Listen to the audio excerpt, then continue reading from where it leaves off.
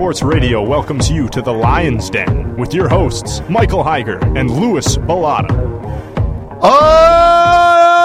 Yes, you're listening to the Lion's Den here on Impact Sports. What's going on, everybody? I'm your host, Michael Higer, and join with me, as every week, my co-host, Louis Bilotta. Hello, Higer. Hello, Louis.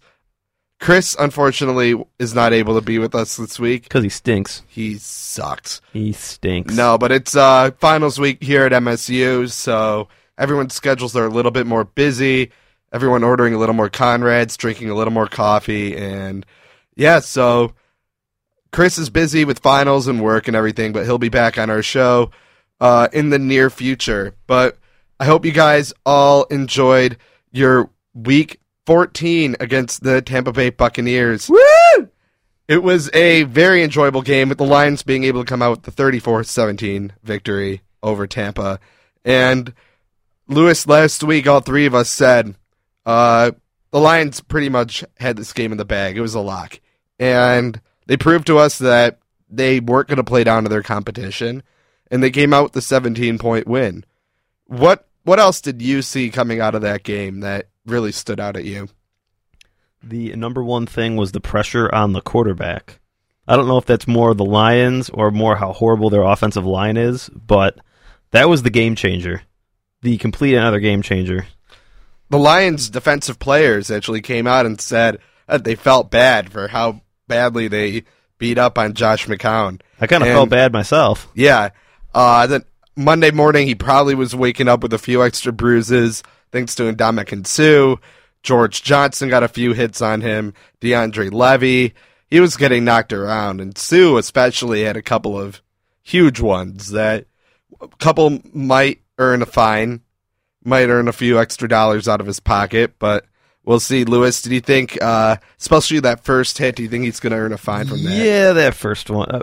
I mean, if that was his first offense or his first offense in a very long time, I don't think he would, but with his track record, yes, he's going to get fined. Yeah, well, we saw there were really a lot of great things to come out of that game statistically, too.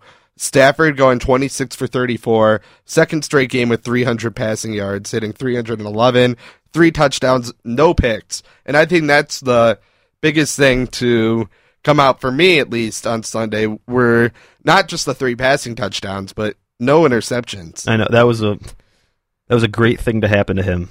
It shows that he can be composed, at least against bad teams. Mm-hmm. He won't make stupid mistakes. I mean, we'll see later on down the road if he can hold up against the better teams again, but it was nice not to see an interception. Yeah, and Week 14 also saw the return of several starters on offense and defense. We saw Riley Reif come back, Larry Warford, Reggie Bush all take the field on Sunday. And Reggie Bush, here was a guy that people were looking forward to coming back in the offense, kind of taking the role that Theo Riddick really produced well in the last couple of weeks in Reggie's absence. But 8 carries, 26 yards on the ground, and 4 catches for 8 yards in the passing game. Very, very minimal effort out there from Reggie on Sunday.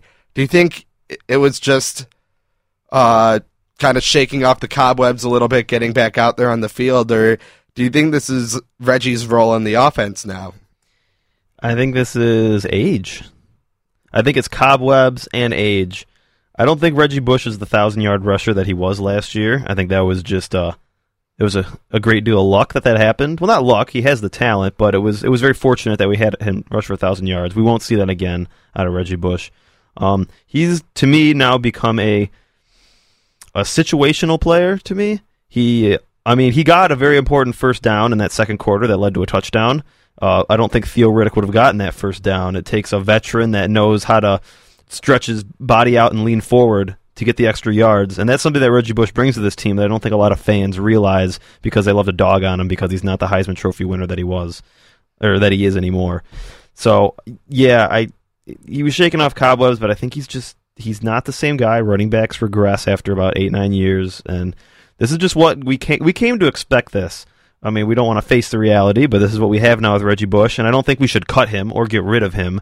Also, if they did that, it cost them the same to keep or get rid of him, and I'd rather have him on our team. He's a good leader. He's a good veteran, and like I said earlier, he does those things like get the important first down. It may not show up on the box score, but that was a pivotal part for the team to go out by another touchdown on Tampa Bay. Yeah, I mean, it's pretty hard to watch because after a certain amount of years, this running back regression shows up. Some running backs is earlier, some running backs is later, and Reggie Bush is really in that time frame of, he came into the league in 2005, 2006, so he's been in the league 8-9 years now, and that's really when we see running backs start to regress a little bit. But what surprised me with the return of Reggie was Riddick was invisible. Theo Riddick was completely invisible on Sunday, didn't get a single rush, a single catch, and if Chris was here, he'd be bashing his head on the table because I'm pretty sure Chris has pictures of Theo Riddick all over his room. He's Theo Riddick fanatic. But I was a little surprised that we didn't really see anything of Theo Riddick on Sunday. And do you think the Lions are going to try using him more in the offense in the coming weeks? Or do you think now that Reggie's back, he's healthy, Reggie's just taking that role back? I think Reggie's taking that role back. Jim Caldwell said after the game, we just didn't have a place for him. We already had, they got Joey Bell, they got Reggie Bush, George Wynn was in there for a little bit. They just don't have room for him, and it's unfortunate because he definitely helped the team out when Reggie was gone, but that's just football. Yeah, I mean, it's kind of crazy to see how they really don't have a role for Riddick, because I thought that, especially in the pass catching game, he was really effective. He was another target for Stafford out there, and even on the ground, he was able to get some good yardage. So I know that Caldwell doesn't think that they have room for him, but I mean, they ran with Jeremy Ross, George Wynn. They had a couple of rushes with them. I mean, I'd be kind of surprised if we didn't really see much of Theo Riddick in the coming weeks, because I think against Minnesota, Green Bay, the Lions, Chicago, they're going to be able to use him a little bit in that passing game also, and maybe get some quality production out of him. But I think more than anything coming out of this game is the Lions could have panicked. They could have not really came to play against Tampa Bay, but they did. They did against a weak opponent. Tampa's now at 2-11. And what worried me, and I said last week, was I thought coming out of the gate they weren't going to be ready for them, and that it was going to be close at halftime. And I mean, it was 17-10 at the half, but the entire game the Lions really controlled possession. They controlled the game, and I think a lot of that lands on Matthew Stafford. I think 3 touchdowns, 0 interceptions. If you could have gotten that in most of the games, we'd be talking about how great of a season he's having. So I think we're really starting to see some improvement from Stafford and him playing to the weaker defenses that he's played the last couple of weeks in Chicago and Tampa Bay. So real positive things to look forward to, I think, with this Lions team. Yeah, I think this just shows the point I made a couple episodes ago, that the Lions are who we think they are, and they're exactly what you see on TV. They're going to beat the crap out of the bad teams. They're so much better, and they're going to beat the crap out of the bad teams. But with these average teams, the games are going to go down to the wire because they're so evenly matched, and they're not going to fare so well against the bigger teams. At least this part of the season, that's what they're appearing to be. So I don't expect anything different moving forward. Stafford will shine in these next few games against the subpar teams. But, I mean, hopefully they can get it together later on down the road. I mean, it's almost as if the Lions have suddenly become predictable. Yeah. We used to say you never really know what's going to happen with the Lions game, but lately, I mean, 6-1 at home this year. If they have a home game, you kind of assume that they are going to somehow pull it out. Yeah, and I mean, they play up to worse competition, and I mean, we don't even probably have to do a podcast the next few weeks because we already know what's going to happen the rest of the season. But it is the NFL. I joke. It is the NFL. And we don't want to jinx them. No, and we don't want to miss out on doing more Lions Den podcasts. So No matter what, even though we already know what's going to happen, we'll still be here. And you never really know what's going to happen in the NFL. But I think it's time for us to close the door on this Lions victory. and look ahead to a couple of other topics that we have planned for the show. And Lewis, I know that you have one that you want to revisit from a few weeks ago that we can get started with. If you want to go ahead. I'll go into that. So a couple, during the bye week, we had a little buy or sell question. And I want to revisit a couple of the questions that I had brought up. One being, will Calvin Johnson surpass 1,100 yards on the season? And I said yes. I sold. Oh, I bought it. I'm glad I bought it because I think he's going to do it. Needs 218 more yards in the next 3 weeks to do it. And he is versing, other than Minnesota. Minnesota has the 6th best pass defense. Chicago is 30th. Green Bay is 20th.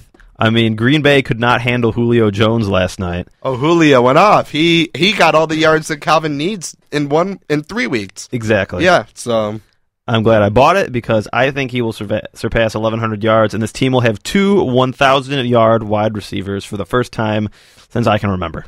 Well, Golden Tate has eclipsed 1,100 yards now, and so it's going to be I sold this before, and usually I don't like to admit when I'm wrong. I was wrong. I mean, I'd be very surprised if he didn't reach it.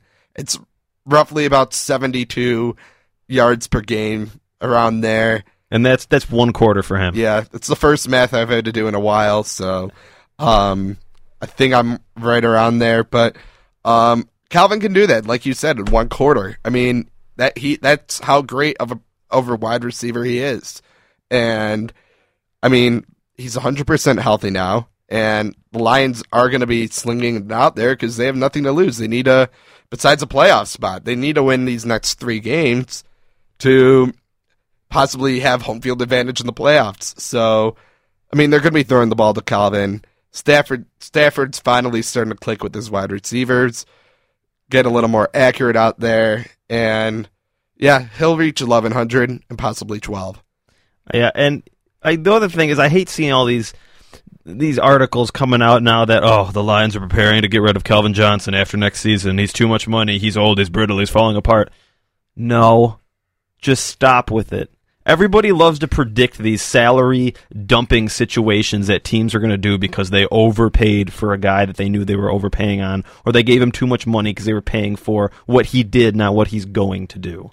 I mean, it's like people are jumping off a cliff because here he was probably the most talented player in the NFL, and now maybe he could be second or third at his position now instead of the best in the league. And dear God, that totally means to get rid of him. So the sky is falling. He's not the biggest beast in the NFL anymore, which you could argue he could still be. So, I mean, people overreact, and Lions fans especially, or fans in general of any team, they can get spoiled. And sometimes when their superstar talent goes down one notch, all of a sudden the sky is falling. The sky's falling. It was the worst contract in the history of sports. And I mean, I see the same thing as a Tiger fan also. Yep, Miguel Cabrera, Justin Verlander. I mean, here you have these superstar talents in the city of Detroit, and sometimes you just have to sit back and appreciate them for what they are, rather than worry about the contracts that they have. And yes, maybe 3 or 4 years down the road, we'll be looking at Calvin Johnson as, well, he's kind of outgrown his contract now. But at this point, I mean, come on, guys. He's still going to put up 1,000 yards on the season after missing 3 games. I mean, the guy is an unbelievable talent and probably one of the most talented wide receivers of all time. The thing is that the one article I read, it's like, the Lions are going to go for Amari Cooper. Are they really going to go for Amari Cooper? No! They weren't even going to go for Sammy Watkins when they only had to move up 6 spots. You think they're going to move up almost the whole league to get Amari Cooper? No. And you're not going to and he's not the next Calvin Johnson. He isn't. He doesn't have the same speed. He doesn't have the same height. And we don't even know what he's going to do in the NFL. You can't just replace him all just like that. No, Atlanta's not going to part with Julio. I can't imagine the Cowboys are going to part with Dez. You're not going to get A.J. Green here. You're not going to get Denarius Thomas here. You're not going to get Antonio Brown here. You're not going to get these other top-tier wide receivers that are already in the league, and it's hard to find a replacement for somebody like Calvin Johnson. You have the time. Just because he's hurt every season, that happens. It's football. I mean, no, he's hurt every. Guess what? He wasn't in for 3 games. They're still in the playoff race. The Lions do not need to worry about the top of their receiver core. What we said last week was maybe if they wanted to go out and look for a number 3 wide receiver, then we can start talking. Which I think they should. Which I think what the Broncos did with Emmanuel Sanders this year worked out amazingly. And I think if the Lions were to do something similar, maybe not even at Golden Tate's caliber, but I would have to look at the receiver class for next year, which free agents are possible fits here. And I think that the Lions will look to probably upgrade at that number 3 receiver slot. Well, I like that you brought that up, Higer, because I have the list up on my computer. Oh, do you? There are the likes of Wes Welker. Interesting. Randall Cobb, not probably going to come here. Nope. We could get Reggie Wayne on an old discount. Ooh. What about Cecil Shorts? Oh, Cecil Jim Shorts. Oh, yeah. The third. Oh, yeah. How about Darius Hayward-Bay? Just kidding. Ugh. Jeremy Maclin may be a little pricey. Andre Holmes out of Oakland, though. He had a decent season. He did. He could fit in here. I mean, he had Derek Carr throwing to him. Which, not a knock on Derek Carr. He's a rookie. But I mean, he performed decent enough on a bad team. Matthew Stafford throwing to him, I'm sure, help out a lot. Eddie Royal, Michael Crabtree, Brandon Lloyd. Just a few names. I think Eddie Royal's an interesting one. I think they all could fit in quite well here. I think so, too. I mean, it's a pretty stacked free agent class next year. Obviously, Dez Bryant won't be coming here. Neither He's a free will agent. Jeremy Maclin. Jeremy Maclin, you won't see in a Lions jersey. Randall Cobb, I don't think so. Wes Welker, though, you never know. Kind of falling out of the good graces of Peyton Manning over there in Denver, so might need a bit of a change of scenery. And Santonio Holmes, a little old. Ooh, Santonio. Knows how to win the Super Bowl. Yes, at least. He does. But I don't know. I don't think he'd be good fit there at number 3. I think I'd be happier with Corey Fuller, to be honest. Oh, I overlooked a name, a big name, actually. Chris Durham. Oh, of course. I mean, who wouldn't want Chris Durham on their offense? I know. I mean, Tennessee might not want him back. Yeah. It's iffy there. Real iffy. All right, well, let's go to this next buy or sell topic that we had gone over. Will the Detroit Lions have a 100-yard rusher once this season? I said buy. We haven't gotten it yet. But we're getting close. We are. We're getting close. I thought Joik was going to have it this week. Yeah, and I said bye too. And what's interesting about the rest of the season is we can actually compare now because he is playing 3 teams that he's already played before. We can look back at what he's done against these previous teams. So shall we? Ooh, yes. We shall. Minnesota, who he is playing next week, back on October 12th, week 5, 18 carries for 74 yards and a touchdown. Very good game. Yeah, very respectable. Yes. Probably the best defense going forward that the Lions are going to be playing. And they only have the 23rd ranked pass rush. Which is pretty bad. Not pass rush. I'm sorry, rushing defense. Rush defense, of course. November 27th. No. Oh, continue. Oh, No, go. Okay. Go. November 27th, Thanksgiving, Chicago. Real recent, 23 carries, 91 yards, 2 touchdowns. His highest yardage total of the season. And then you look at Green Bay, September 21st, week 3, in their 19-7 win, 15 carries for 33 yards, and a whopping long of 5 yards for his longest carry. So, those are their 3 matchups for the rest of the season. And got to look at it now as, can he improve on any of those and eclipse 100 yards? I still think he can. Do you think he will? Yes. Yes, I do. Yes, I do. I just... These are all subpar, the middle of the road, below average defenses against the rush that they have remaining. I mean, 2 of the games are outdoors. I don't think it matters. It's going to happen. There's no way it can't. I can't see it ever. I'm stumbling over my words, but he's going to get it, dang it. You didn't mention that the games are outdoors, and that kind of factored into my decision because if it's going to be snowing out there in Soldier Field, Lambeau, they're going to be running the ball. Yep. So I think he's going to get it at Soldier Field week 16. I don't know if it's going to snow or not, but, I mean, the Bears are that bad of a defense.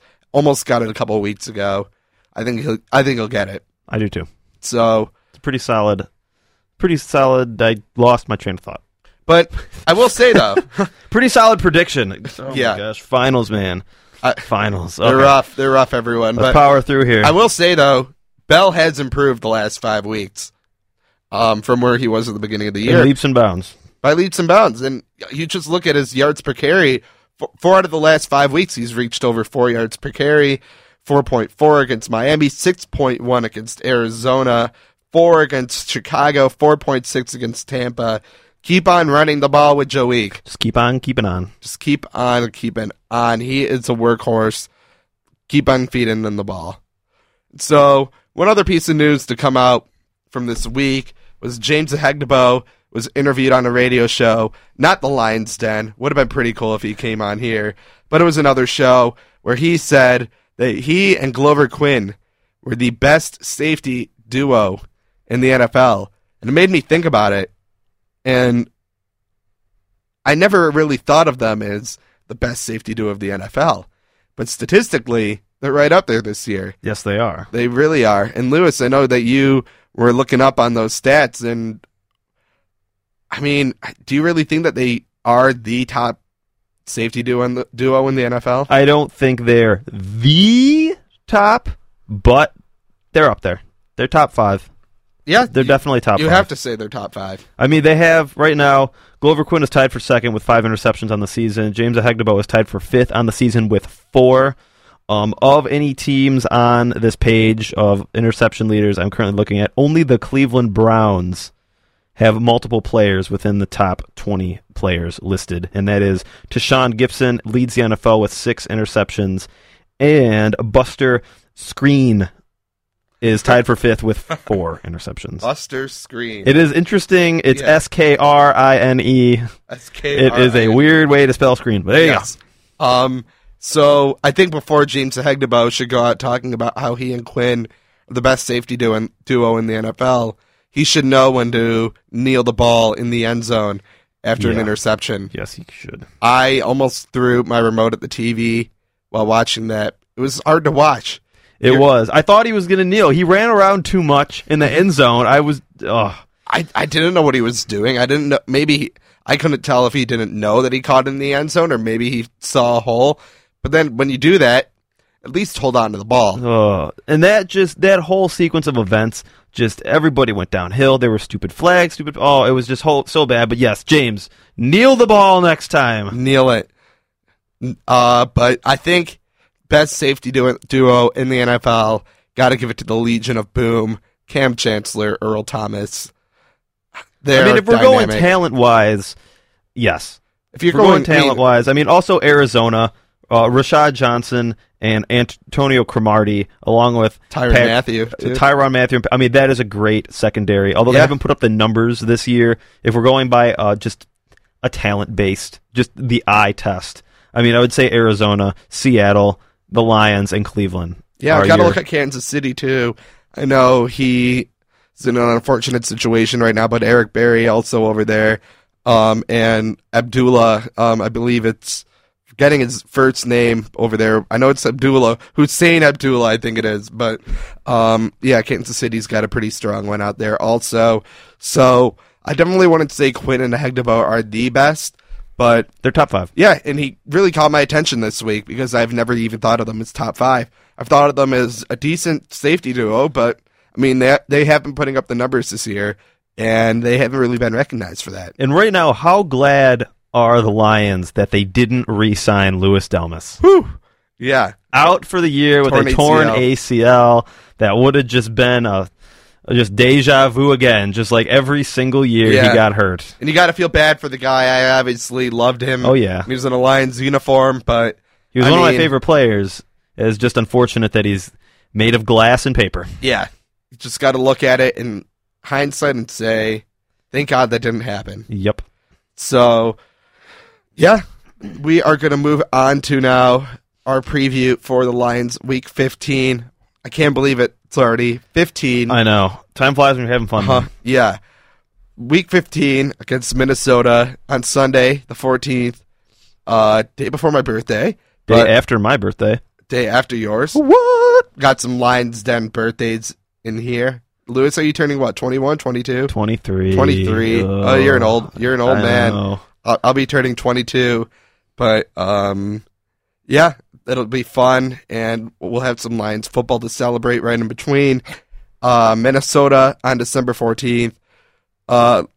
Lewis, I know that we've been talking about how, I mean, this is all poor competition moving forward, and the Lions basically have these games locked up. But Minnesota is one of those teams that... They're pesky. They are pesky, and they've been winning a few games of late. They've won their last two against Carolina, who beat up on the Lions, and they did beat the Jets in overtime. And I know it's the Jets. The Jets are awful, but they're finding ways to win games. And they held tough against the Packers week 12 also, only losing by 3. And I think it's a pretty strong defense over there in Minnesota. The offense obviously has some question marks in the run game, in the pass game. But is this a game that the Lions have any reason to worry about? Well, I mean, it's the NFL, so you always got to worry a little bit. But I don't think they have to worry all that much. The last big loss that Minnesota had weathered was against the Lions, 17-3 back in week 6.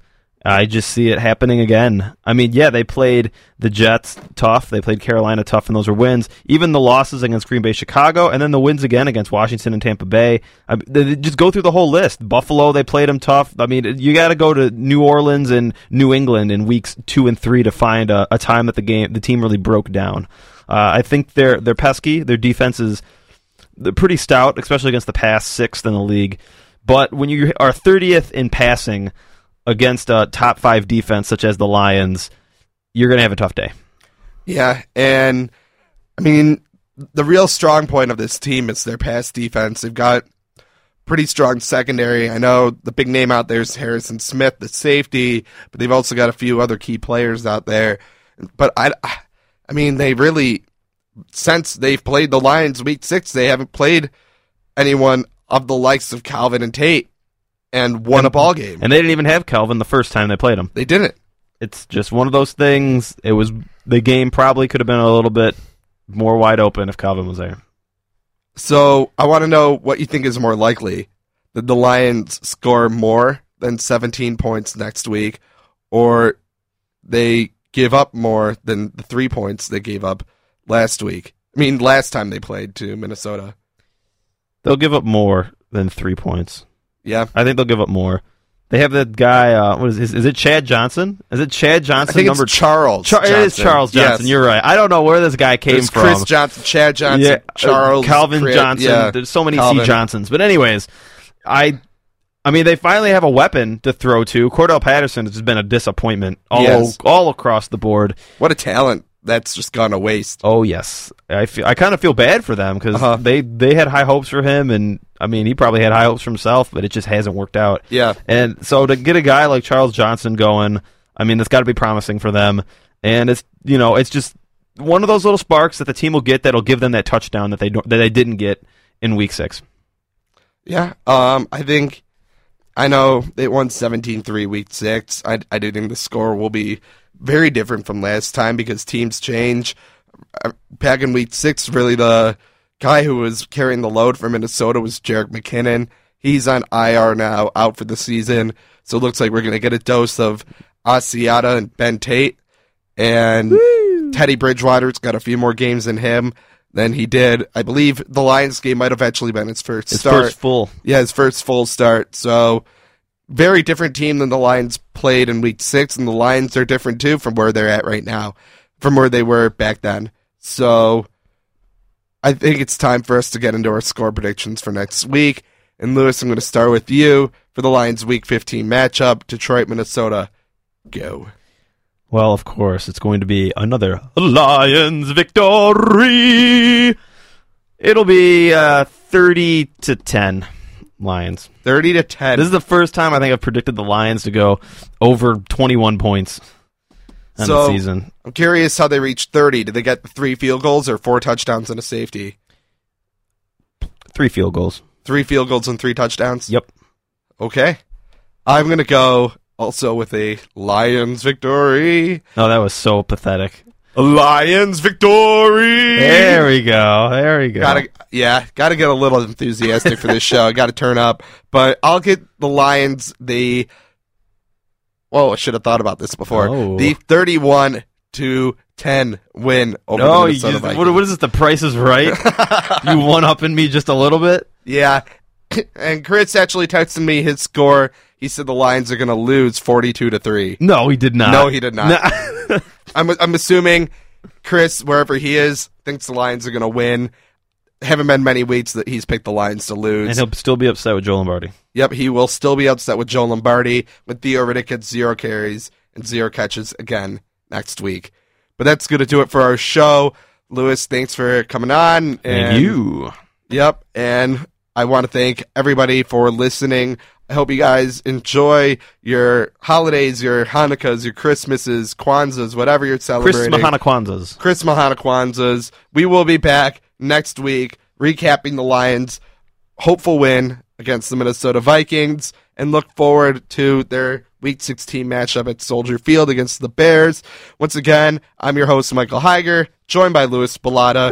And like always, go Lions!